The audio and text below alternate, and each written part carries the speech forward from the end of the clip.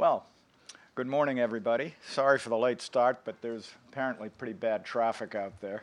And I know of one person still who's in a cab somewhere, so any event. I want to welcome all of you to the Atlantic Council. I'm Dick Morningstar, the founding director and chairman of the Global Energy Center, for those of you who don't know me. And we're pleased to have here with us today Dr. Michael Binelli, who walked from the Hotel Melrose near Washington Circle. So if he's a little bit haggard, you'll understand, as well as Peter Dean, who's also was with him. Dr. Binelli is the founder of the Sustainability Laboratory, and we'll be discussing the application of principles of sustainability to the energy industry, environmental issues, and policy.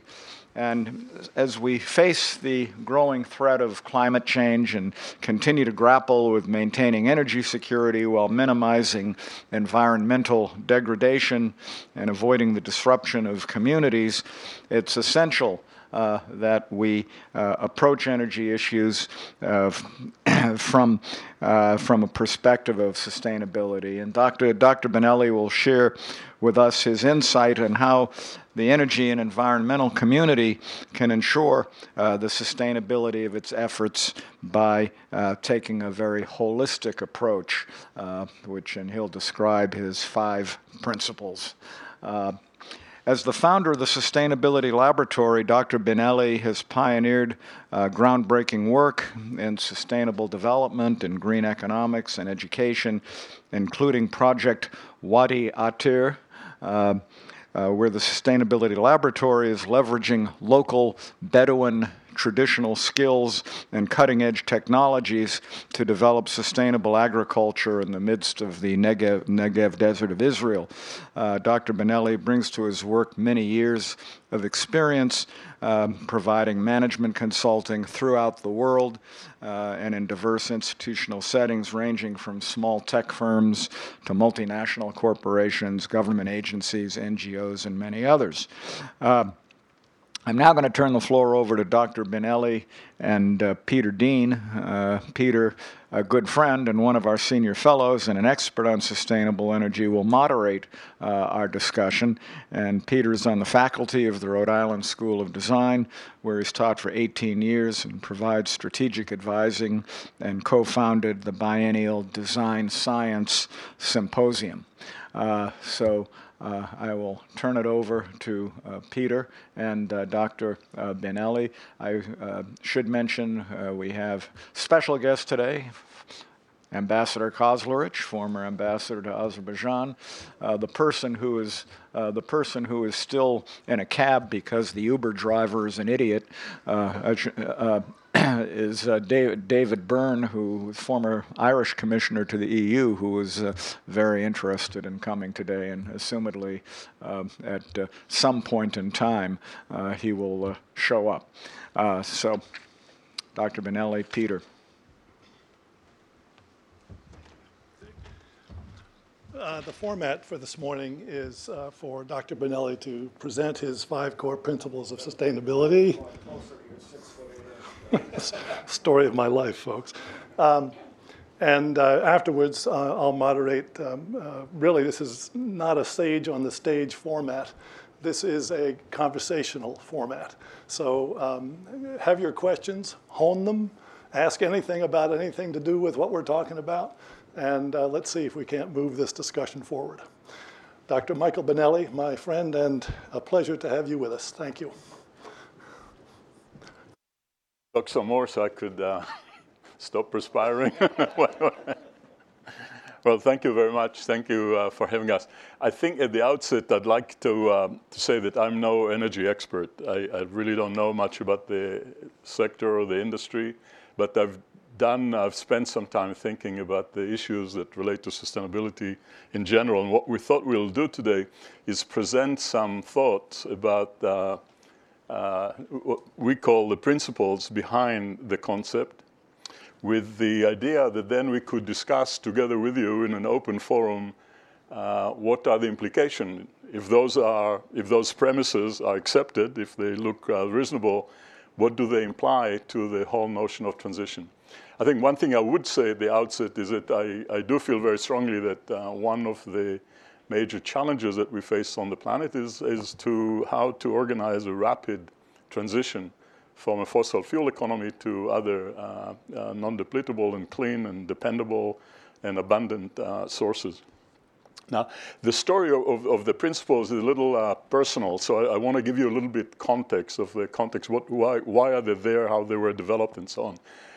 My interest in the topics that come under the sustainability umbrella, so to speak, and I'll give the term a definition also in a couple of minutes, was ignited when, really years ago as a student, I came to meet and work for a number of years with Buckminster Fuller, who in the 60s and early 70s was already dealing with many of the issues or addressing in an informal way with a group of youngsters like myself at the time, was addressing the issues of world resources and population and things of that nature.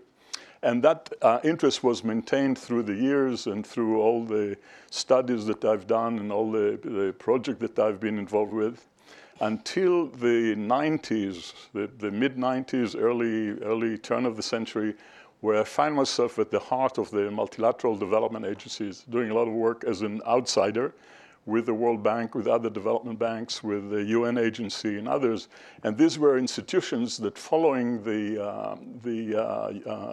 Rio meeting on environment and development were beginning to internalize the concept of sustainable development. So I think perhaps the most intense and interesting piece of work there was in structuring, designing the Global Environment Facility with folks at the World Bank. This was a facility that was developed in order to finance the transfer of technologies to developing countries. Technology was particularly environmentally benefit. The concept there was incidentally very interesting, and that was that the fund will pay the incremental cost of technologies. So imagine if you have a country wants to build a coal burning plant, and the conventional technology costs $1 million, and the superior technology, cleaner, will cost $2 million. The bank will actually finance the incremental cost, the difference, and this will be an outside grant. In other words, it's actually a very interesting, primitive concept of dealing with externalities, right? Because we say it's worthwhile paying that increment in order to cover the thing. Anyway, because of my interest in the topic, I was very happy to be in what I felt was the kind of cutting edge of what was happening in the world about sustainable development. But it didn't take very long for some kind of disease or unease or whatever, discomfort to set, when I began to realize more and more and be concerned about the huge gap between the rhetoric of sustainable development, what was actually happening in the ground in projects all around the world. You saw huge amounts of money going and very, very slow moving forward. So to me, that produced a little bit of maybe a crisis. I thought that what I was doing was useless, or if not useless, at least of very little impact. And I began to focus on trying to understand why things are not moving faster. And my conclusions were, incidentally, in those years also quite a few private sector companies began to enter that space by kind of projecting themselves, at least to the public, as green or socially responsible and other things of that nature. So I began to look at that. Some of the projects at the bank gave me the opportunity to visit many companies around the world, and of course the familiarity with the multilaterals were going deeper. And I realized that in both cases, the institutional structure was unsuitable for major innovations, the kind of innovation that we needed in order to spur the transition to sustainability. And the limitations are obvious. In the private sector, even the most ambitious CEO who wanted to push his, or pull his company further would very soon hit the very low ceiling of the prevailing accounting system, which did not allow him to be too adventurous. I still needed to take of shareholder value and showing results every quarter and so forth. In the multilateral, things were even worse in the sense that where decisions have to be made by consensus, you always have to find the lowest common denominator that everybody agrees on, and by the time you get there, there's very little relation sometimes between the decision and the problem that you're trying to solve. So that brought me personally to the conclusion that we cannot really seek much hope from the large leviathans. And the idea, the very Don Quixotic idea of establishing the sustainability laboratory came about. And the idea for the lab was to actually focus on developing over time a portfolio of showcase demonstration model project that will really focus on what do we need to make a breakthrough in any domain. And then, of course, when we started thinking about the lab, why the lab? Why the concept of the lab? I think when you think about it really deeply, the issue of the transition, the issue of really establishing the concept of sustainability as an organizing principle on the planet is totally unprecedented. It's a huge challenge, and there's absolutely no experience. There's no cookbook to tell us what to do, and therefore there are no experts on sustainability. And no matter where you are in the pecking order, corporate pecking order, you don't have the solutions. You don't have the answers. We expect always to have answers. If you don't have answers, if you don't have a cookbook, you need to experiment. In institutions that are risk averse, you cannot experiment because you cannot allow yourself to fail too much. And therefore, the idea of the lab with the connotation of sound science, experimentation, trying new grounds, failing and learning, and so on. So the first question was, what would make the lab different than many sprouting sustainability centers or institutes for sustainability, those kind of things? And I thought that two things were missing in the overall discussion. One was a more rigorous definition of the term. This is important because the term, as you all know, is now used for almost everything. It's became an adjective that you have to slap to anything to be politically correct. And in the process, although it looks like awareness is growing, the term has been devoid of any meaning, really.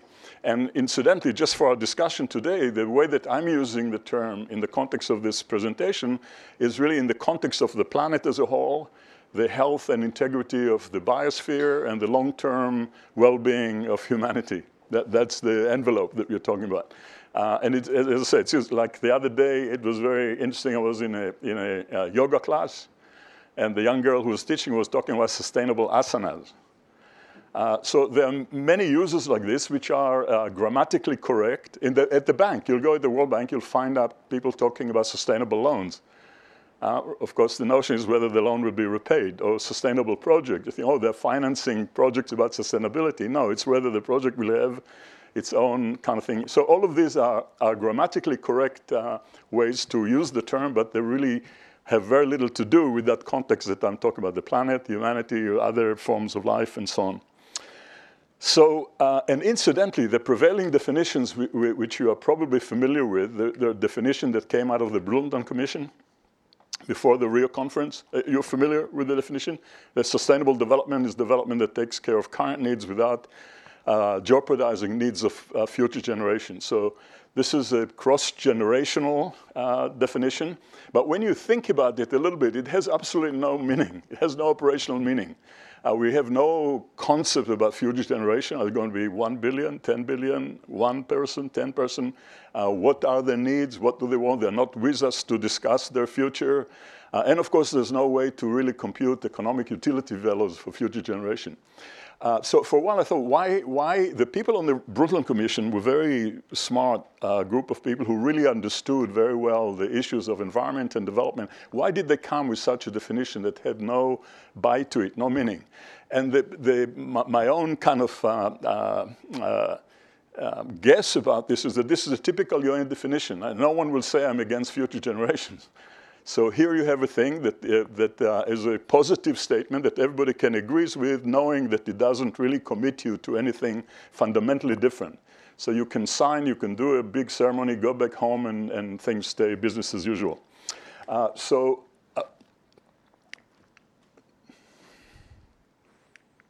The first thing about the concept, I want to first focus a little bit about defining it perhaps better.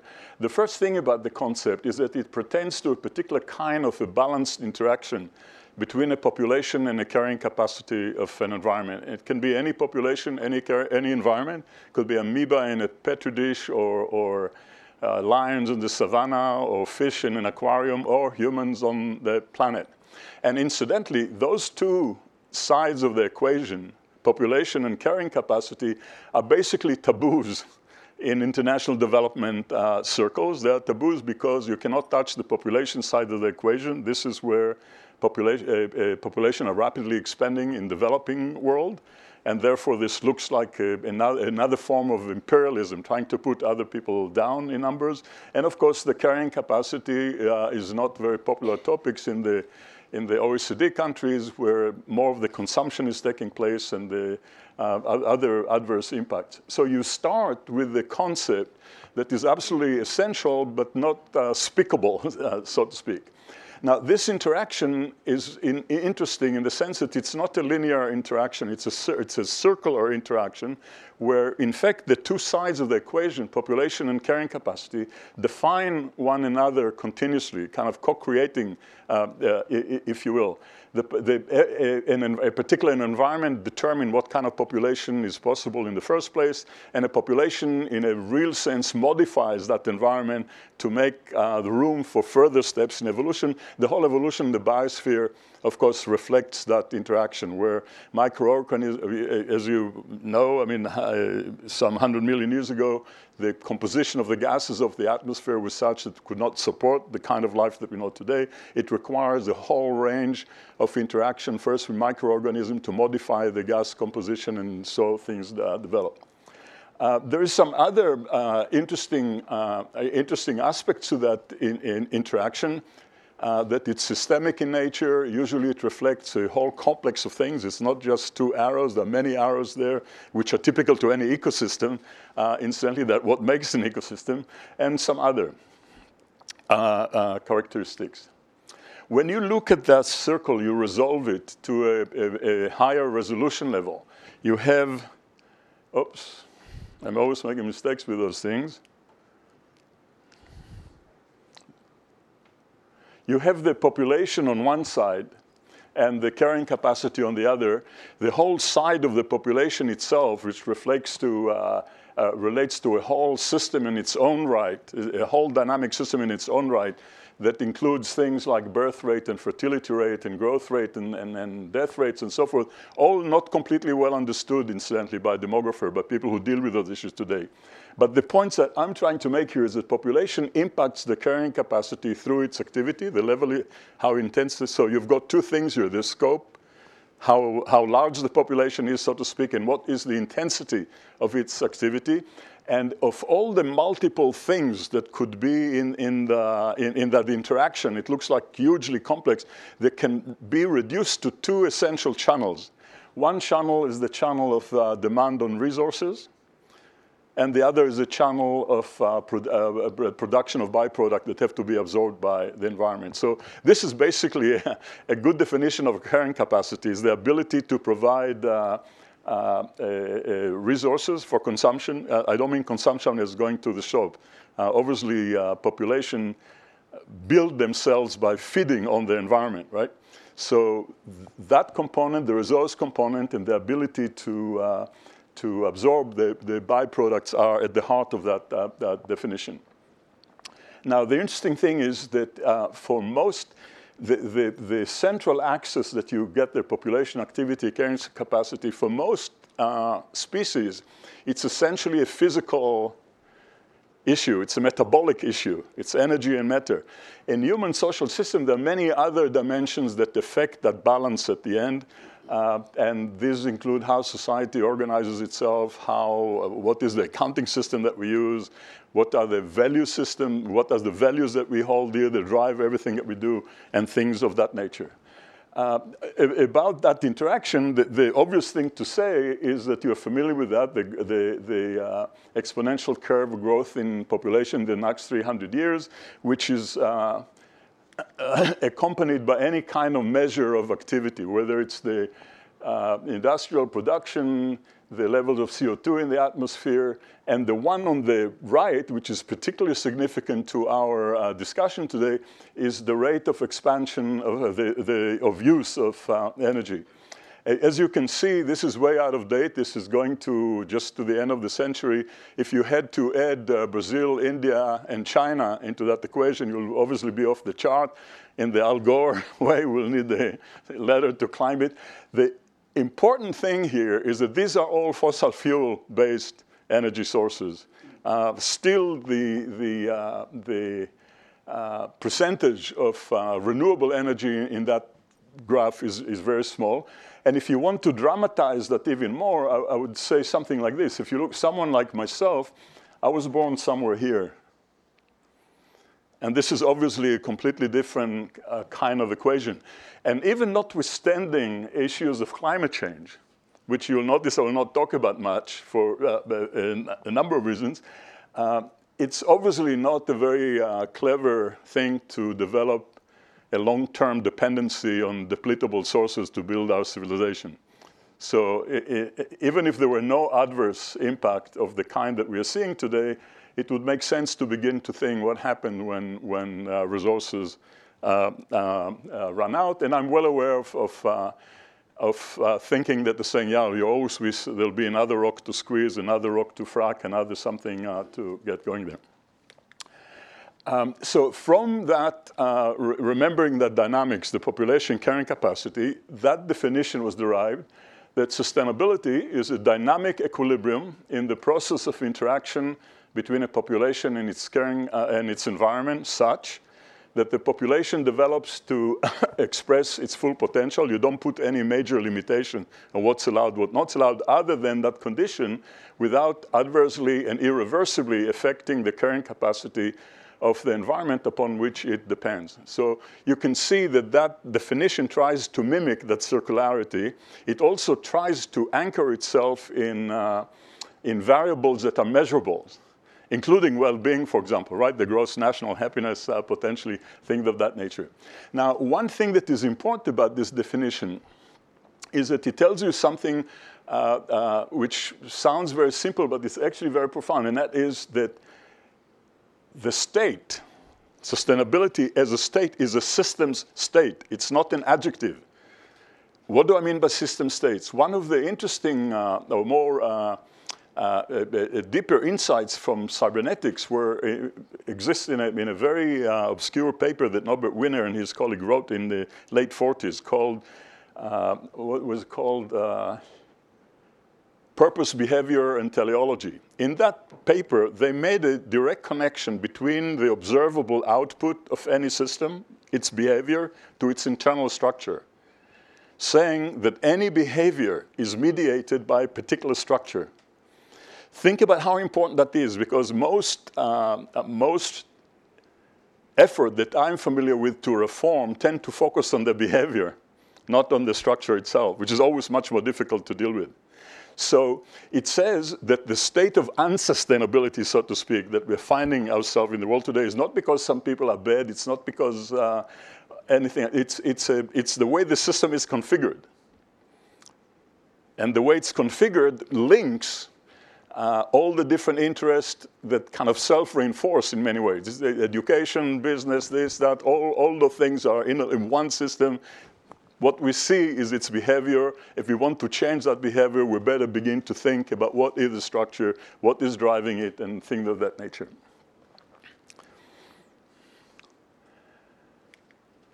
So it's this system, that system, our system, the planetary system as a whole, that is out of equilibrium. Remember, I said dynamic equilibrium. That's another important concept because it said that the notion of sustainability, that state, is not something that you arrive at once and for all and then stays there. It's a thing that will have to be recomputed again and again as conditions change, technology changes, population changes, the environment changes, all of those kind of things. And so as I'm saying, this system currently seems to be out of balance. And being out of balance reflects itself in a number of symptoms. Those symptoms is what we miscall, I think, environmental problems. These are not environmental problems. These are symptoms of a large system at stress. And they manifest themselves in things like the ozone depletion, the climate change, the loss of biodiversity, all those familiar things. I won't bore you with the numbers here, which are increasingly growing. I mean, we began to talk about those things already 25, 30 years ago, but the rates are not diminishing, other than some successes with ozone depletion, perhaps. All the rest are still expanding very rapidly. both the loss of soil to desertification, the decimation of forests, which are the oxygen lungs of the planet, and many others. And you can look at it in a number of ways. You can interpret that condition in a number of ways. Some people say there's nothing unusual. There are always changes, there are always stresses. The research is not yet there. We need to do some more studies, Basically, business as usual. I think that although there are more and more signs of change, this is still the mainstream of thinking around the world, unfortunately. The other way to interpret it is like some of the better environmental economics who are basically looking at it and say, okay, we used to have a relatively small human economy, and the planet was large. Now the human economy expanded. The planet remained as it was, and we need 4 planets in order to make it. So we need to somehow pull back. I don't know how helpful that advice is. I don't think we can pull back. I think that the development genie, so to speak, is out of the bottle. I don't think we can say, let's go back to a kind of more, I don't know what, way of life. So the third notion, which I think is very interesting, is that what we see in those things, again, as I said, is signs of stress, is a sign of stress in the struggle between a system that is trying to evolve to a different way of reorganizing itself, and all the things that are blocking it from getting there, which are all the prevailing interest of keeping things as they are. Anyway, whichever way you look at it, remember the population curve that I showed you, the very familiar one. There's a lot of people who are looking at it today and say, it's no longer an issue because populations now begin to stabilize and fall and go down in many countries. In other words, that equation that as you develop, population varies, so it's okay. But look at this. If you look at the population curve over a large, like 10,000 or 15,000 years or something, you'd see that humankind kind of hugged the billion mark throughout history. And it's only sudden that it went to the numbers that we see today. So all this argument about population stabilizing is really argument about the angle of the tip at the end of this thing. The change has already been done. And this change is unprecedented. We never had to manage the planet with 9 or 10 billion people before. And why is it interesting to think that way? Because all the mechanisms that we have in place to make decisions about our life, about the planet, about politics, are Neanderthal mechanisms. They all emerged in a completely different environment that presented a completely different challenge, where the whole issue was how to compete and get the water or get the this and protect it from others, and all the struggle that still dominate our world affairs. And I showed you before those graphs, right, of the CO2 concentration and energy uses. There's also a very physical image of this change, which is this one here. You're all familiar with those night life. If you took that photograph, if you took such a photograph 100 years ago, this is not what you will see. It will be dark. 100, 200 years ago. It will be dark.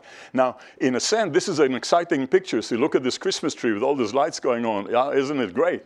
But this is actually a physical picture of burning up the planet, because all this is burning fossil fuel. So when you think about it that way, it gives you such a slightly different kind of thing. Anyway, what that means that we really have to rethink a lot of the things that we have behind us, that the change that we need to bring about is what we come to call second-order change. There is a very interesting distinction between the change is change. But then there is a distinction between 2 types of change.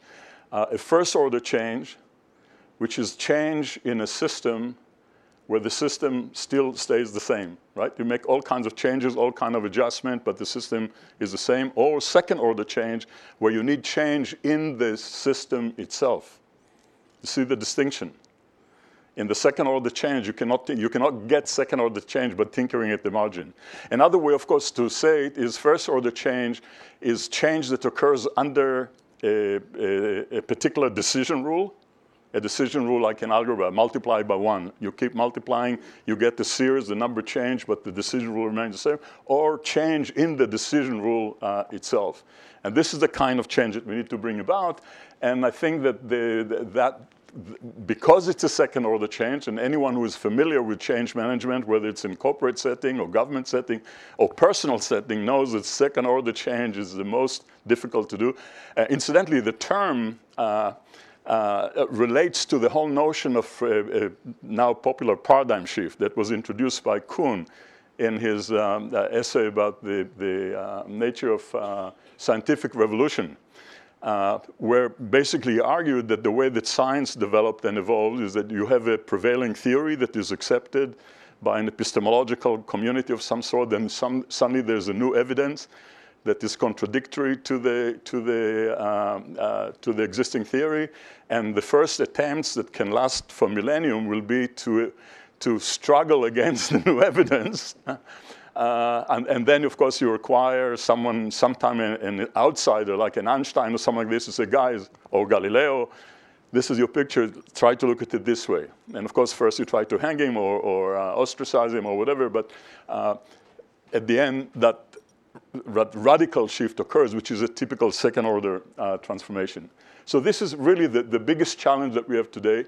I think on the planet, when you look ahead, this is what we need to deal with. And actually, when you look, this is the only political comment that I'm going to make to it. If you look at where world governments are and where the political discussion are, you see the huge gap between what I would call the real problem that are facing the next generation and where things are.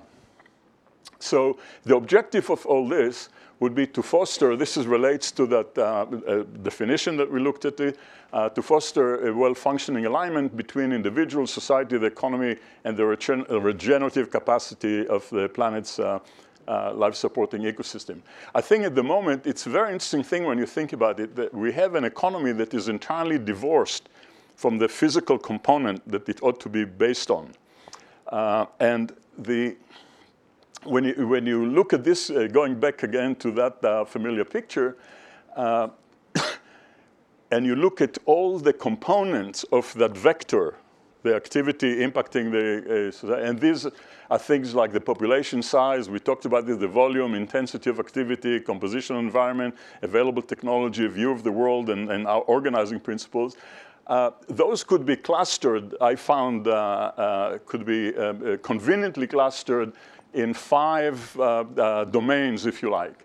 The first, the material domain, that basically constitutes the framework for regulating the flow of energy and matter that is the basis of all existence, right? So the material domain deals with the physical component, energy and matter. The economic domain, which provides the framework for defining, creating, and managing wealth. What is wealth? The domain of life, which provides a framework for appropriate behavior in the biosphere. We're only one species in one complex ecosystem, and we're not very good neighbors to many of the others. What is the appropriate behavior with respect to other forms of life? The social domain that provides the framework for social behavior, and of course the spiritual domain, which spiritual or value, I don't mean it in any dogmatic religious sense, but what is the value that drives us? What are the fundamental assumptions that drives us in our interaction with the world? Now, interestingly enough, when I was working on this, it was very easy to focus on the first 4. Very easy, you could focus on them. And for a while, I thought that I was done, but I had a sense that something was missing, until I realized that what was missing is that spiritual dimension. And at the time, I was still interacting with colleagues at the bank and other places, and I would share my ideas with them and say, don't even use the term spirituality. If you want people in government or business to take you seriously, you cannot use that term. And I would take it in or put it out, depending on the audience, more or less, until I realized that this is really the linchpin. All the others are basically techniques. And this one is the one that provides the center of gravity. Why are we doing things in the first place? Are we predators or are we stewards? And that's all the difference in the world to how we organize. So each one of those domains produce, from each one of those domains, there's derived a principle. And each one of those principles, of course, has a number of serious implications to what we do things. And if you were to look, I think we have a few, something about the text that I'll leave with you. We can't go to it, it can be a little bit boring perhaps at some point. And I want us to get into this discussion, so I'll run fast through the things. Each one of those, as I said, produces a principle, there are implications, and when you look at it, each one of those implications is violated all the time. So if the basic premise behind those definitions is accepted, then we have to even be more concerned about the change that is required. So I'll just say a few words about each one of them, and I'll show you the principle, and then we can discuss those things. So the result of this is a set of 5 core principles, each with its own defined policy and operational implication. And the important thing is that that set is systemic in nature. You cannot isolate one or the other. You have to simultaneously address all the things. And there's a question, why do you need principles? Principles are limiting. I found in the early days a lot of resistance to the idea of principle, because these are impositions. But basically the logic says if you want to go flying and you want to construct a plane, you better understand the principle of aerodynamics. And in the same way, if we are serious about instituting the state, right, sustainability of the state on the planet, we better understand what are the statements that we can make about it. If you violate, you're not going to get there. So we'll start with the material domain. And just to say a few things about this, this is a domain that is basically not controlled, but that is under the rule of what we call physical laws, right? The law of interchangeability of energy and matter, E equals mc squared.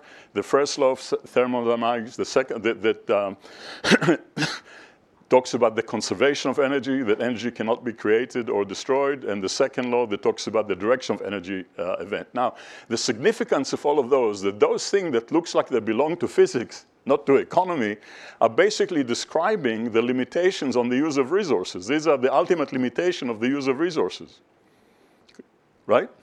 You agree with that notion?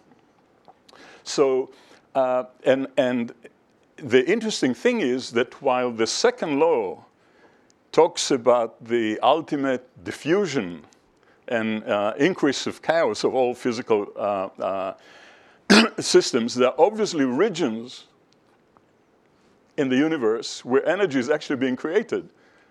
There are places where energy is being diffused and places where energy is being actually compounded and order is being created. And one such place is a planet like ours, where energy of the sun interacts with matter to produce all this range of complexity for simple molecules to organic molecules to all form of lives to whole ecosystems to human consciousness as we know it, all of those kind of things. This is something very interesting. And it's the application of that consciousness, of awareness, of intelligence to the physical component of the universe that allows us to reconfigure things, so to speak, as designers. You remember the word design there. And that's a fantastically important thing because it indicates that there is a very important function to this kind of intelligence, and that function is anti-entropic. It's about order creation.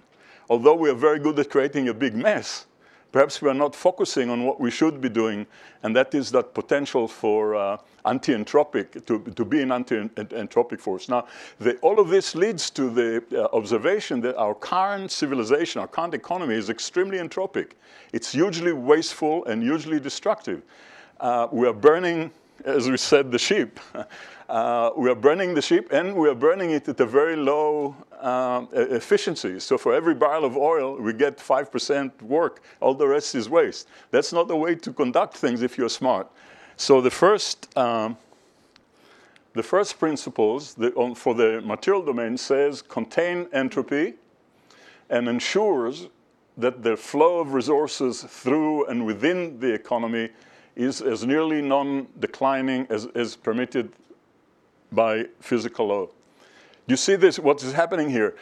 You cannot remove entropy altogether, but you can be more wasteful or less wasteful. And that notion of controlling entropy through superior design is at the heart of that whole concept of doing more with less and so forth. So there's some implications to this. You want to strive for the highest resource productivity.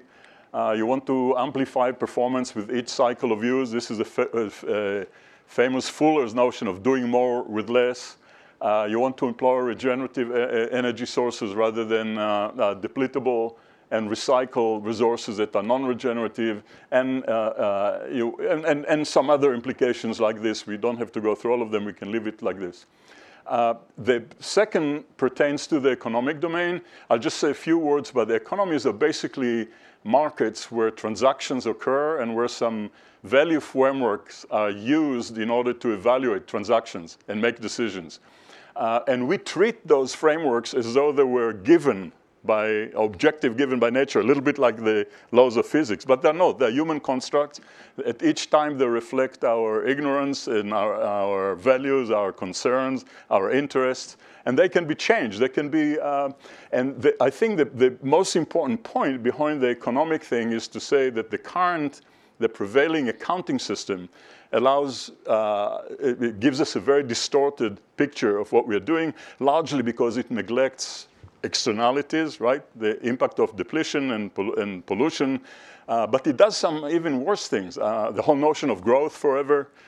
If you're dealing with systems in the way we're talking about, there's no such thing.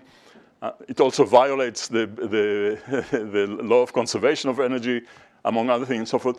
But it also allows us, in some extent, to do even something that is more absurd, and this is counting consumption as income, right? We burn oil and we see the bank account growing because we sold that oil with this price on oil and so forth. Do you see what's happening there? And this is, of course, a thing. If you were running your corporation like this, you'll be put in prison the next day. But we are allowing that to happen on a much larger scale. So the second principle says, adopt an appropriate economic system, accounting system, fully aligned with the planetary ecological processes and reflecting the true biospheric accounting. I think at some point we'll have to move for purely fiscal accounting, not only recognizing other form of capital, but also being able to anchor it in thermodynamics. And then we'll begin to understand the important role of thermodynamics in economic definitions in the first place. But some energetic measures will have to be put in place to give us a true picture of what it is we're doing. And interestingly enough, the technologies exist today that will allow us at every moment actually to compute where we are in that equation of the population, the carrying capacity. If you translate population, not just numbers, but needs, and you have some a measure of the carrying capacity, you can always know what you can allow at every given time, and therefore really develop global strategy that will allow you to know how much you can expend given certain conditions. The domain of life, I think there, the most important thing to say is that the huge success of our species, adaptive success in colonizing the whole planet, comes at a huge cost to other species. And this is of great concern, not only because it's not nice to kill the spotted owl, but because, as science tells us, we're beginning to recognize that the long-term viability, the long-term viability of complex systems is produced by virtue of their complexity. You see, it's their internal complexity that makes them long-term viable. Why? Because the higher the complexity, the higher the internal variety, which allows the system to reconfigure itself as conditions around it change. You see this? If you have a control system like a light, there are only two positions, right? On or off. If you have an ecosystem, much more complex thing, it allows that system to have many more positions in response to stresses on it. And we are monoculturing the planet, and monocultures are brittle in their very nature. So that's a dangerous thing to do, and we are doing it not only with physical thing, but culturally as well. So the third principle says ensure the essential diversity of all forms of life in the biosphere is maintained. You can produce climatic change disasters and still compensate for them. Once the gene pool is gone, it's gone. And I think this thing, incidentally, has a lot to do with issues of genetic engineering and other that are sometimes not spoken about in relation, again, to the physical reality of what does it mean to constrict. I'll be done in a couple of minutes. The social domain, Sorry, did I say something?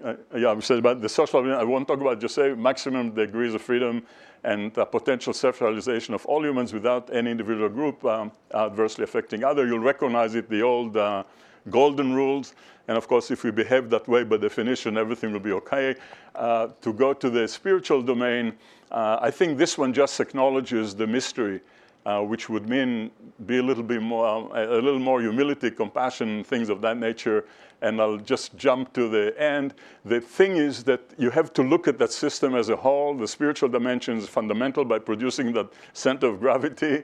Balance integration is essential. And the interesting thing is that it's like a holographic unity in the sense that each one of those domains reflects all the others in its own thing. So if you were to run through it quickly and summarize in brief, contain entropy, account for externalities, maintain diversity, self-actualize, but benignly, and acknowledge the mystery.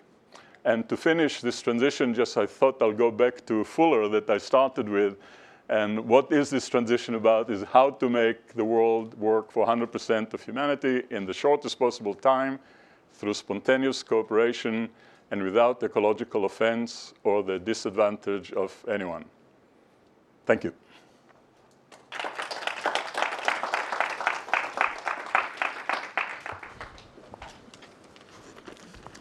Michael, why don't you take a seat and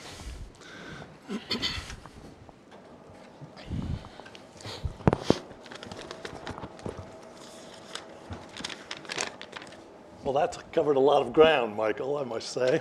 Can you hear?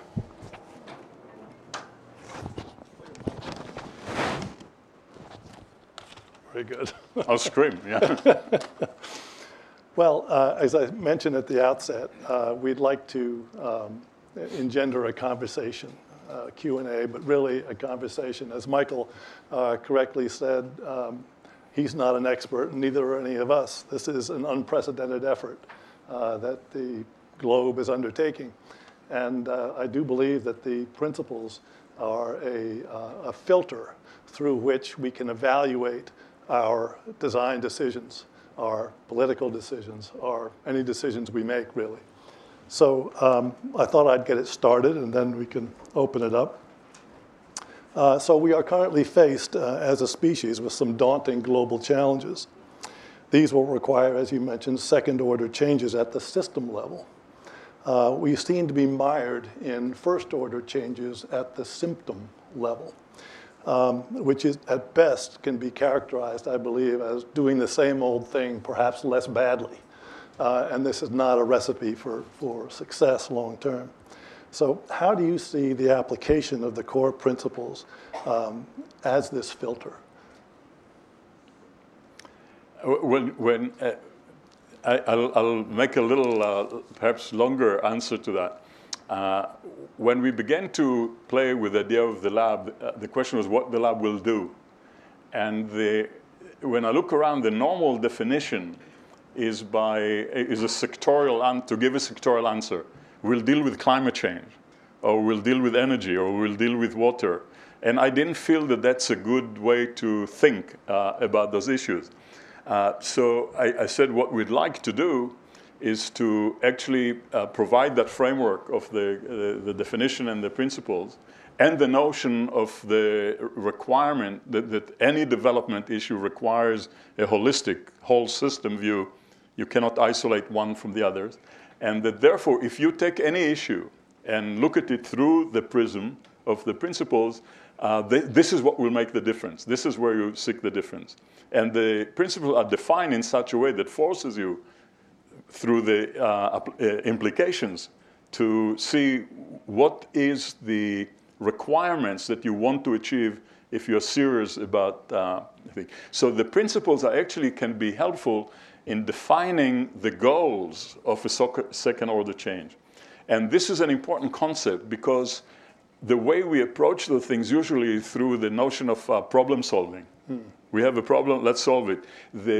One of the fascinating concepts that Fuller introduced in his own philosophy, this concept of design science, is the design approach as distinct from a problem-solving approach. And the difference is that in a design approach, you don't focus on a problem because then you are trapped by the very definition of the problem. What you want to do is to project a desired goal, a desired, what is it that you want to achieve, and then cast back and begin to go how to achieve it. This, incidentally, is not something new. A lot of very advanced technologies are developed that way. First, you specify what you want to achieve, and sometimes the science or the technology doesn't even exist. Now you have to start inventing it to get there. This is how we need to deal with the planet. We have to start by saying, what is it that we want to achieve? And then what is the necessary thing? Now, when you talk about the necessary thing, this is where you get into the conflict between the requirement of the change and the prevailing interest that obviously don't want to see that change because there's good reason to stay where you are. And that brings me really to my second question. Clearly, the equally daunting are the impediments to this kind of change. How do you see those in your view right now, the main obstacles? Again, from a system point of view, the obstacles are few. One is the obstacle of ignorance, that you really don't see things as you should. Perhaps, but I'm not saying it is an ideological thing, that really the sun doesn't set or go up, but the earth revolves around the sun. You see? So you have to see reality in the appropriate way in the first place. But then there are other impediments, and not the least of which is the epistemological impediment. The language we use to talk about things sometimes prevent us from seeing the paradigm shift that is required. It's a different language, you see that by definition. But then, of course, there are structural impediments. Remember, we talked about structure and behavior, and I said that the results that we see in the world are a product of a particular structural configuration. And to deal with that configuration is the most difficult thing that there is, but it has to be done. So the principle at least provides some sense of the direction to go. And the way we deal with this, with the project that we do, is actually to try and demonstrate through particular project the application of those principles so that those become like a microcosm for the planet, if you will, like the project that you mentioned earlier, Wadi Atir. That project is a project with a Bedouin community in the Negev desert, very small community of people that nobody pays attention to in the end of the world, and yet the approach to that is the same way you would approach the whole planet in some ways. What do I mean by that is that you had to take a systemic view of the whole of the issue there and integrate the innovations that that project produced in relation to each one of those domains. The economic domain, the social domain, this domain, all of those, the technology, the physical domain, all of those. There are many, many fantastic projects around the world today that come under the sustainability umbrella. But if you look at them, they tend to be sector or issue specific. So there are projects about water, or projects about energy, or projects about women, or projects about agriculture. This is also how, of course, the development agencies are structured internally. So in this project, we tried to say you have to implement something in all of those dimensions simultaneously in order to show the change. Yeah. Could you explain a little more concretely what you did with that project and how these principles and how you did incorporate all these principles? If you could briefly do that, that might be helpful. Okay. The Bedouin community in Israel, in the southern Negev, about 200,000 people or so. Basically a marginal community in the how do you call it, the totem pole of Israeli society. They're probably at the very bottom. They've been neglected by all Israeli governments for years. They are the highest in terms of the statistic of poverty, lack of education, lack of access to resources, and they've been locked for the last 65 years in a battle on land disputes. The story is familiar. It's like everywhere. The tribe sits somewhere. The governments come and say, what are you doing here? He says, this is mine. I've always been here. Show me your papers. I have no papers. If you have no papers, you're illegal. And if you're illegal, you don't, if you're illegal here, you don't get any infrastructure, no electricity, no water, not all that. So I went to visit that part of the world which I used to be familiar with many years ago, where you could walk in that area for 4 or 5 days without seeing another human being. And suddenly I was there. I was there to visit the Blausen Institute for Desert Research, because I was very interested to see their technologies, fantastic things about energy, water, anything that you need to live in the desert. And I suddenly was exposed to the conditions in the Bedouin community. And I couldn't believe that there are actual citizens in a country like Israel who live in such conditions. It didn't look right. And there's a road there, and the one side of the road, there's all these incredible technologies. On the other, there's all this misery, no future, no hope, and nobody's putting the two together. So I thought, here's a fantastic opportunity. This was 8 years ago. This is just when we're beginning. Here's a fantastic opportunity to demonstrate what we are trying to demonstrate about sustainable development and about applying the principles. So remember, there are 5 domains there. So what we're trying to do there, I think you mentioned, is to develop a model for sustainable agriculture in arid zone that will benefit that community, will be good for that region, or will be replicable anywhere around the world in similar dry conditions. And it's based on the Bedouin tradition and knowledge of the desert and desert agriculture, but really leveraged with very advanced technology. So on the material domain, what we try to innovate, so we're developing an experimental farm, if you will, with a number of functions like herd growing for dairy products, high-end dairy products, and so on. So this whole enterprise is being supported by an integrated infrastructure of green technologies. We designed that. We had a very nice design team of different experts from different areas. Technologies, and we designed this thing that integrates by connecting all the different functions so that the waste of each one becomes the resources to another. At the heart of it is a very interesting hybrid system for energy generation, solar and wind, so we can use the solar during the day and wind during the night, including storage. That would be the first in the world. I think that will be implemented a year from now. And some other technology innovations like the treatment of water, and recycling of water, gray water, and so on.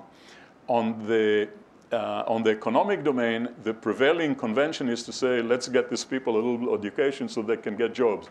And so we're not interested in job creations. We want to create a group of entrepreneurs who launch their own businesses, who run their own businesses, who are responsible for their own future, who own what they do, and so on. That was a major jump there. On the social domain, many radical innovations. The Bedouins are extremely tribal and clannish, and tribes don't always do very well together. And we said we want this project not to be associated with one family or one tribes, but we want the team who works on it to come from all the different tribes and different villages and different things. We were very successful with that. We said we want women to work together with a man as part of the team. This is unheard of. And we were able to produce that. We have some young women who are working on. You're all familiar with the increasing realization of the importance of the role of women in development in general. Here, we were actually able to go against all the rules and all the taboos and have men. There's a lot of interesting activities by women in the Bedouin community now, but there are always groups of women working with other women. And we said we want the team to be men and women, and that's been spectacular, the impact of that. We also said we'd like this to be organized as a cooperative, not the traditional way of the sheikh who is the boss and everybody does what he says and so forth. So very radical innovation there. On the what did I not mention? I didn't mention the value, the spiritual domain. That was very interesting. One of the things that group that started to work produced was a value proposition, like a declaration of principles that the project adheres to, and anyone who wants to be associated with it. So there's a value proposition that describe how people will deal with each other, how they'll relate to animals, how they'll relate to the world, and so on. So, and there's another thing that we've done that I think is perhaps emerging as one of the more significant. It's part of the physical domain, if you like. We managed to get a piece of land which is about 100 acres. But if you look at the satellite picture from 2008 when we started, it's like moonscape. There's nothing there. Not only there's nothing there, I wish I could show you the pictures. I didn't anticipate going there because they're very exciting. There are two issues there. One is that the soil, it's a typical issue of man-made desert. The northern side of the Negev used to be a very fertile area. In fact, in Byzantic time, they used to export wheat to Rome from there. So it's a land, it's a soil or area that where the soil lost its fertility. It's completely depleted of organic matter. It's useless due to mismanagement, overgrazing, monoculturing for hundreds and hundreds of years. The other issue there is that the soil is such that when it rains, even the little rains, it's 120 to 200 millimeters a year, the top hardens like concrete. So the water doesn't seep into the ground, but creates those patterns of erosion of small ravines feeding into larger ravines. And you get this phenomena in the Negev where you have rain in one place and huge floods like 20 or 30 miles away, but nothing stays on the ground. So we said one thing that we want to do is to reverse the infertility of the soil, not by using chemical fertilizers and so forth, but being true to those principles, if you like. And returning to life. And we chose to go with actually a very simple approach of enriching the soil by planting and just stopping runoff by creating those very low impact, low earth mounds, basically Nabatean technology. So we created those low earth mounds like this without disturbing the soil and all the microorganisms all over the site. That stops and we finished that in 2013, so it's only 3 years ago. And since 2013, we've been able to capture all the rain every winter on the site, and it's a lot of water. And in those areas, we planted, on that 100 acres, we planted about 4,000 trees. And the trees took on just once the water was there, they took on like crazy. And what happened there was absolutely amazing. I didn't anticipate the speed of it because we also wanted to have an impact on the biodiversity of that dead site. It's a site that maybe you'd find 2 scorpions there on an occasional raven if there was a dead animal. Once the trees took hold, and this is within a year, I mean, really, the rapidity is unbelievable. The whole flora on the ground floor changed because the trees now provided protection and nutrients and moisture. So all kinds of shrubs and flowers, and it's really like a veritable jungle on that level appeared. And virtually moments later, all the cross-pollinating bugs are coming, and following them is who? The birds. And following the birds are predators. So within 3 years, you have a site that is just green and full of light. It costs $200,000 to do that. And it's really unbelievable. And I really am sorry that I can't show you those pictures because you'll open your mouth like this. It's there. So we actually started doing some work, and I hope we'll increase that collaboration with the United Nations Convention on Combating Desertification. I hope that answered the very long. I mean, I would invite everyone to visit the website, www.sustainabilitylabs.org, and there's a link to the Wadi Atir project there. And you will be amazed, truly. So this is our chance to open it up. If you'd kindly state your name and what organization, if any, you represent. Good morning. I'm Bob Eichord with the Atlantic Council, formerly with the State Department. We have a microphone. Thank you. I was particularly struck with your structural behavioral dichotomy. It reminds me of Johann Galtung, who I studied with in college, and his sort of structural and actor approach that where you have bad structures and bad actors, and and it's very different in terms of how you deal with it. But anyway, and you might want to elaborate a little bit on that issue of what you mean by structure in today's world. I mean, one of the big issues, certainly processes, is urbanization. And that has a big impact with regards to resource use and energy use, et cetera. But at State, I was involved in the development of the Sustainable Development Goals and the U.S. position on that. And I was particularly interested to see what you thought of that where that came out, because I mean, frankly, I was a little disappointed that basically, while it advanced the Millennium Challenge goals, it didn't provide a integrative framework for all the different goals. And that's why I think that's the kind of framework that you're presenting here, if it could be applied in terms of taking all these 26 or so goals and putting it into a national framework that was more integrative, would, in a sense, be a real way of moving ahead in a more effective way in terms of sustainability. So I wondered what your views on that were.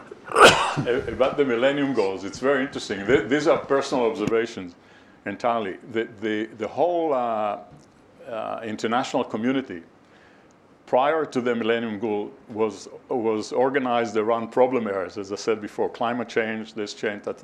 And of course, it didn't lead to much. There was a big disappointment about results of development since after the war.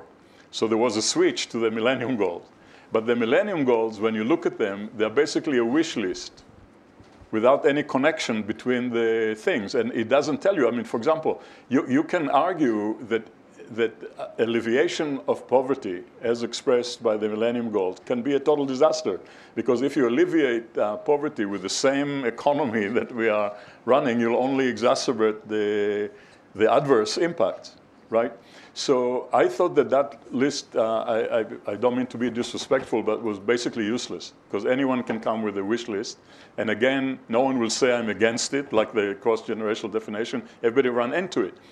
And the thing that is missing in all that political or politicized environment is the understanding of underlying structures, how things work. Not what that it's good to have, not to have poverty or thing like this. So there's no architecture there. It's a structure that doesn't have anything to stand on. And as I said before, this is one of the greatest insights of general system theory, in particular cybernetics, is the understanding that if you want a result, it has to be produced by a structure. And in social system, structures are, unlike in architecture, they're not physical things necessarily, but they are the way of doing things. What is the logic of the counting system? This is a structure. What is this? How is decision making organized? How is power organized? All of those are actual structures. And those structures have manifestations certainly in the corporate world, certainly in the government. The way you election is a structure in some ways. And it's those structures that I kind of tongue-in-cheek referred to as being Neanderthal, because they were emerged. They had a very good usefulness in a completely different kind of world. And so if we want to be able to deal with our world correctly, we have to understand what are the kind of structure that will serve us well. And we are far from that.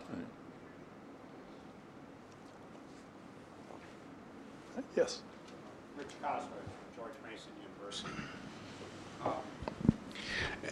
It's easy to get overwhelmed with the scope of the problem and even your 5 principles. And maybe I'm going to answer my own question, but do you start this at the top with a system of nation states which have proven themselves not very efficient or effective at dealing with the problem?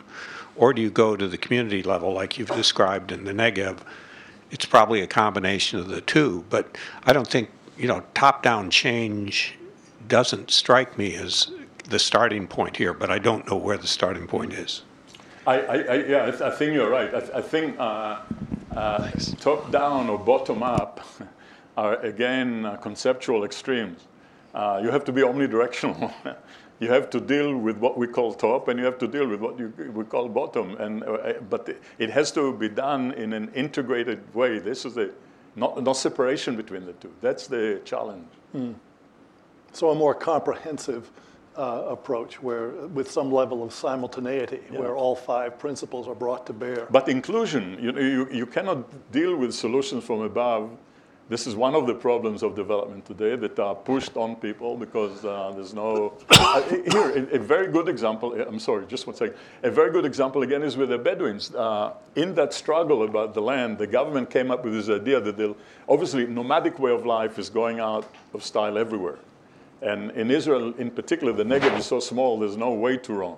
So they came up with a deal. They say, if you relinquish your claim to land, we'll give you a house with the infrastructure in a town and so forth. And the government went on to develop actually 7 Bedouin towns, and about half the population, the Bedouin people, moved to those towns.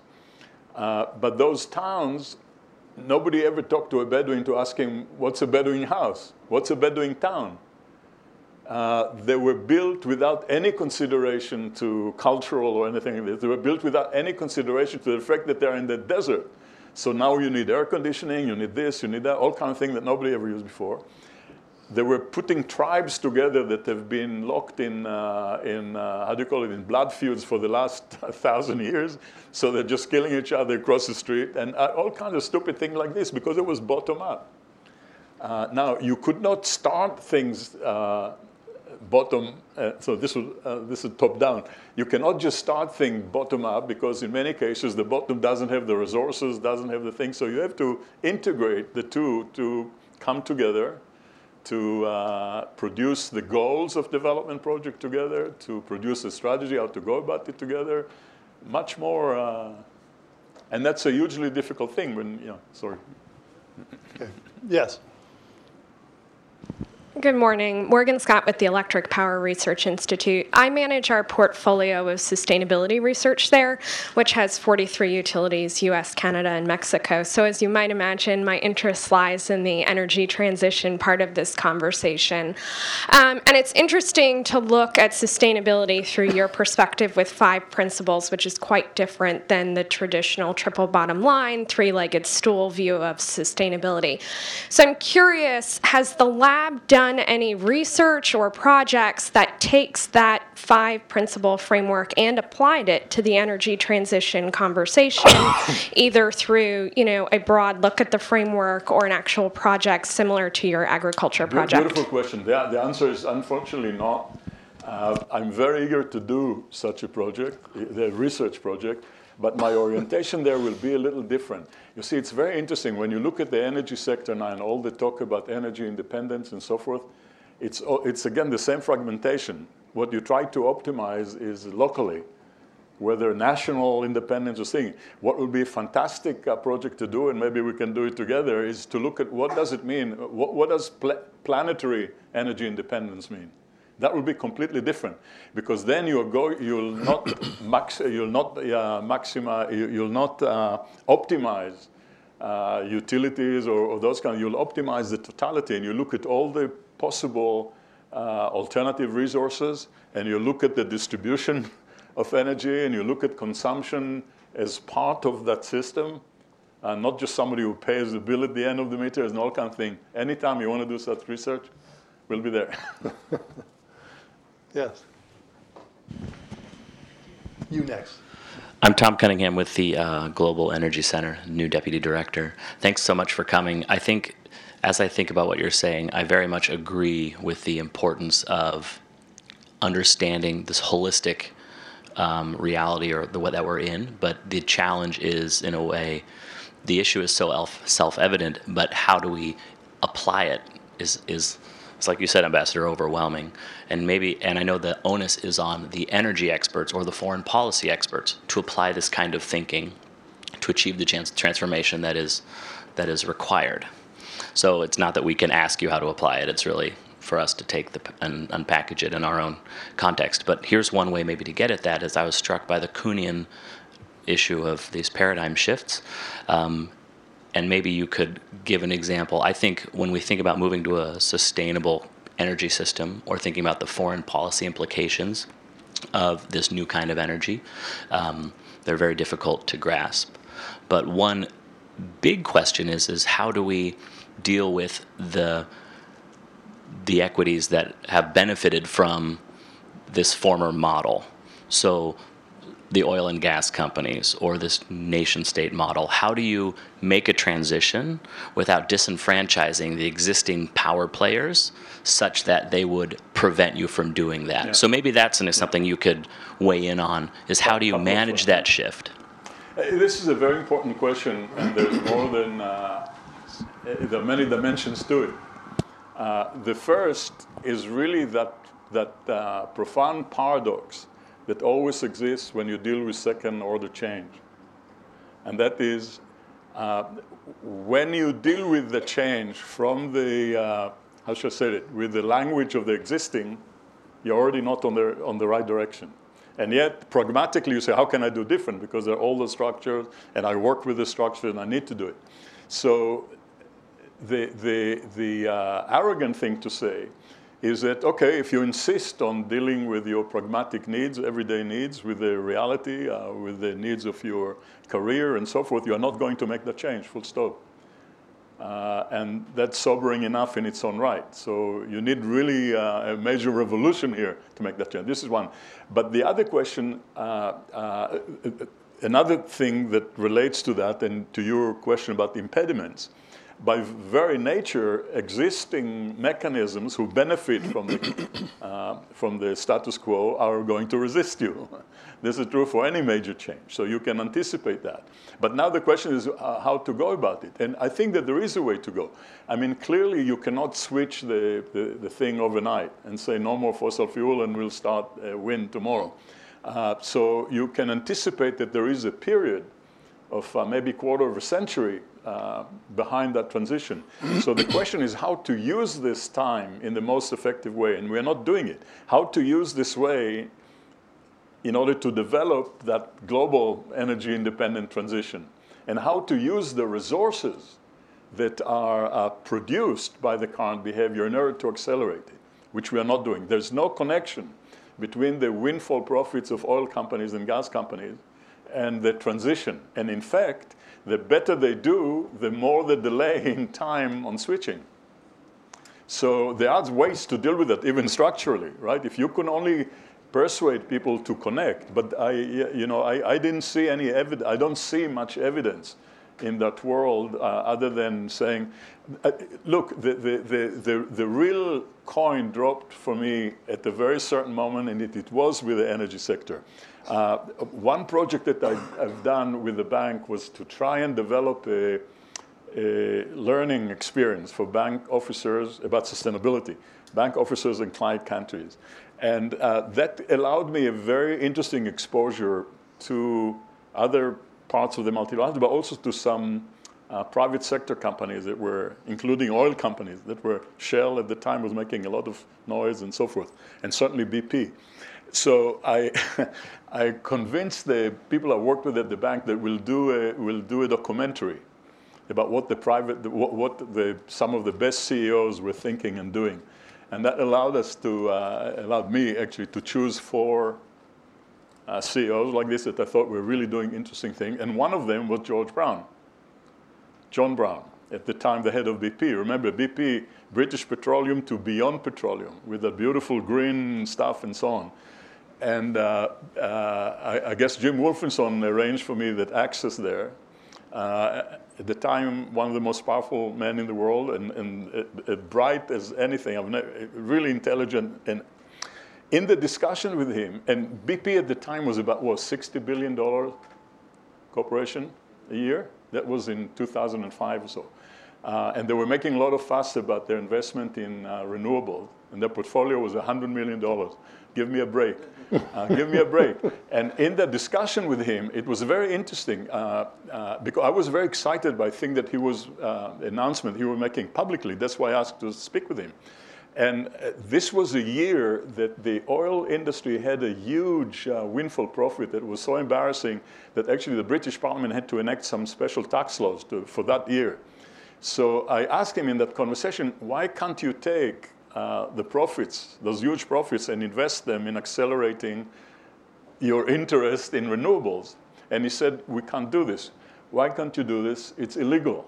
Why it's illegal? Because the shareholders of the oil exploration are different than the shareholders in the renewables. And we can't use the profit of one to finance the other.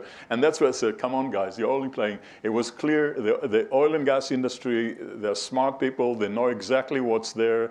They intend to squeeze the lemon until the last drop because that's where the most profit will come now in the next 25 years or so. And there's no connection between what we are doing out of greed and what we need to do if we want to make sense. And structurally, it's that to make that connection. Yeah, make profit now on the oil, but invest it not in building more mansions and more private planes and more accelerating actually all the adverse impact, but how can you take that and really focus on one global Marshall Plan to get rid of fossil fuel once and for all? You had a question here. How are we doing, Dick? Good morning. Jun Kuroda from Japanese Embassy. Thank you very much for the very stimulating discussion. I'm not sure how I can frame my question, but In Japanese. could you sort of weight the five principle? I mean, any priority? Because one way to look at it is that, listening to your explanation, I thought most policy challenges can be explained by economic dimension. You talked about externalities. So if we can, incorporate many externalities into economic activities, then most problem can be solved. Maybe other four dimensions can be put into the consideration, how we can put those externality into economics. So if we can have one guide, and I'm asking this because it seems most activities are guided by economic principle. So if we can sort of sort things out along that big one principle, then it may be easier for people to understand what we should do.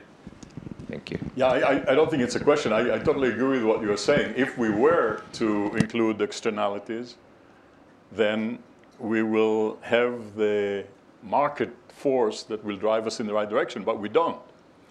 Look, a very good example is the fracking, for example, right? Fracking is being held as a new, cheap, clean source, right? Clean only because it doesn't produce smoke. And cheap only because you don't count all the huge externalities that are involved here. So I think this is one of the, if I had to pick one key issue for young economists today, is to start working on those externalities and begin to develop a theory that can be implemented in that world. This is really the challenge. And there's some that are beginning to work on this. And as I mentioned that Jeff, the Global Environment Facility with the incremental cost, when you think about it, this is actually, as I mentioned, it's a primitive externality because it doesn't measure anything other than say, we, the donors, admit that it's worth our while to pay $1 million for a cleaner thing. But that has to be expanded and become the basis of the new economics. There's one corporation that has actually done this under a private contract with, I think, Cooper's Lybrand, or whatever the new name is. They're all conglomerated now, but it was Puma Corporation. And I think it was for 2011, and their profits under the normal or conventional economic accounting system were $257 million that year. And they asked Coopers to bring all the externalities of their entire world process back onto the balance sheet and recalculate. And their profits were $50 million. So that's $207 million that is considered environmental debt. And there's a very interesting book called Environmental Debt, written by a woman named Amy Larkin, that details this. But I think it was a surprising thing for a corporation to do. This is really very important. With Project Wadi Atir, we are beginning now to go about it in the other way. Because the project, incidentally, I did mention, it's about $10 million project now. So the 8 years, I think, will be done with what we set up to do next year. And I think that as an economic model for the future, it will require a number of sources. It will obviously will have to become the business units I didn't mention what they were, the dairy and the medicinal plants. We are producing cosmetic products from medicinal plants, wild desert medicinal plants and so on. Those will have to produce enough income to carry themselves. But the kind of activities that I'd like to see there in the future, educational and research, will always require some support, which I think will come from special public funds, government and other, and then some philanthropy. So what we're trying to do now actually is we hope to work with the Millikan Institute for Innovation to develop the economic model for Project Wadi Atir in order to justify the non-profit part of it, you see, and in order to put value on all the social and other dimensions that we are obviously creating immense value there. What does it mean that you take community and you bring them from here to here? What does it mean, all of those kind of things? I think it might be a good point, the last point, to segue to your recent experience at Lawrence Livermore Laboratory and the impediment. As an impediment, the laser inertial fusion technology, energy source, which is sort of at the stage of development. Within 10 years, they think they can have a operational plant, and I think this is exceedingly exciting, or was until. Yeah, this brings us back to the notion of the impediments. And the question that you asked about, which I answered in a very positive way, positive in the sense of saying all you need is to connect them and so on. But the comment that I really should have made is that we should never underestimate the resistant power of those huge entities. They are the biggest elephants in our economy, and they are conservative in nature, and they want to keep what they're doing because that's what they do best, and so on. And this is something that I was telling Peter. I feel a little hesitating about talking publicly about it, but I was invited to chair a very interesting task force in Canada that was put together by the Nuclear Waste Management Organization to study, there was a little commission that was put together by that organization that was asked by the government to look at ways to deal with nuclear waste. And what that group that I chaired was tasked to do was to create an evaluation methodology to evaluate different options for dealing with nuclear waste, and to advise the government which one of those is best. I'll get to Livermore. And there was another American, there was a group of about 10 people, a very, very interesting group.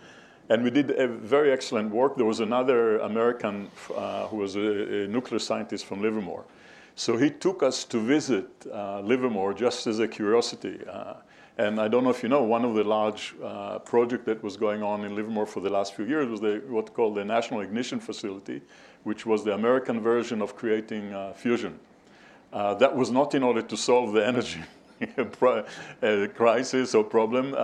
That fusion facility was developed because once America, the United States signed the, how do you call it, the agreement, not non-proliferation, but not doing experiment underground or there. Nuclear test. It means that you cannot do research anymore on thermonuclear explosions, so you can't create better bombs. So the idea was how can you create thermonuclear phenomena in laboratory in a small scale so you can keep studying it and simulating and so forth. And that's launched the National Ignition Facility. It started about 15 years ago. And the idea was to create actually a controlled fusion. So we went to see that facility. It's a fantastic piece of science and technology. It's unbelievable. Unlike the European, Japanese methods of using accelerated particles to bombard hydrogen isotopes to create helium and energy. Here, the idea was to bombard the pellets with laser beams.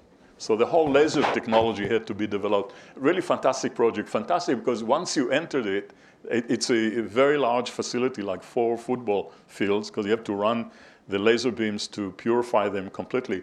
And it's an environment that you realize it's unlike our world in general. It's an environment where you have to operate with zero tolerance for error. Not 0.000001, zero. No, the actual ignition moment that you have to be able to capture and measure lasts 3 millionths of a second, if you can even imagine. So it's a fantastic technology. And I was very excited about it. I was thinking every child in the country has to be brought there to see the kind of integrity that behind this kind of an effort. And so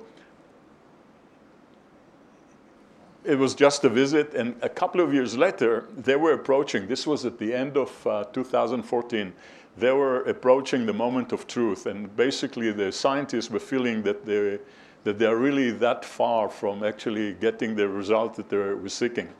And suddenly it dawned on them, remember, these are all physicists, basically, who have no involvement with the world. Suddenly they realize, my God, if we are successful, this has huge implications. And we should think about it. What does it mean to the world? So a group of them started the project that they call LIFE, for laser inferential fusion energy or something. Right. And they went on to design a model fusion reactor. You realize what is happening here. If they would be successful in that, energy is no longer an issue. Because from a bottle of water like this, you can create enough energy for the world for a year or something. So they started calling in people from outside to that facility to start thinking, what if we are successful? What can we do with this? What does it mean? How do we move it to the public? And these discussions are going on. And a group of youngsters are showing us model for a fusion that they were saying in 10 years they can have operating in California linked to the utilities. And I'm sitting there and thinking, God, I mean, if you think anyone will allow you to do it, you're crazy. And I actually wrote this paper for them at their request about my thought about looking at that through the principle. What I mean, this was October. By December, that whole thing was dismantled. You started having editorials in the New York Times by some very powerful senators. We have to stop spending money on these crazy scientists who don't know what they're doing and so forth. The guy who headed that, Ed Moses, who headed that program for 15 years, a genius if ever I've seen one, was just sent away somewhere else, and this whole thing fizzled out. Again, I'm not a conspiracy theory kind of person, but my basic experience there in other issues that I was one with the fracking taught me that there are some very powerful interests there that are not eager to see the transition happening.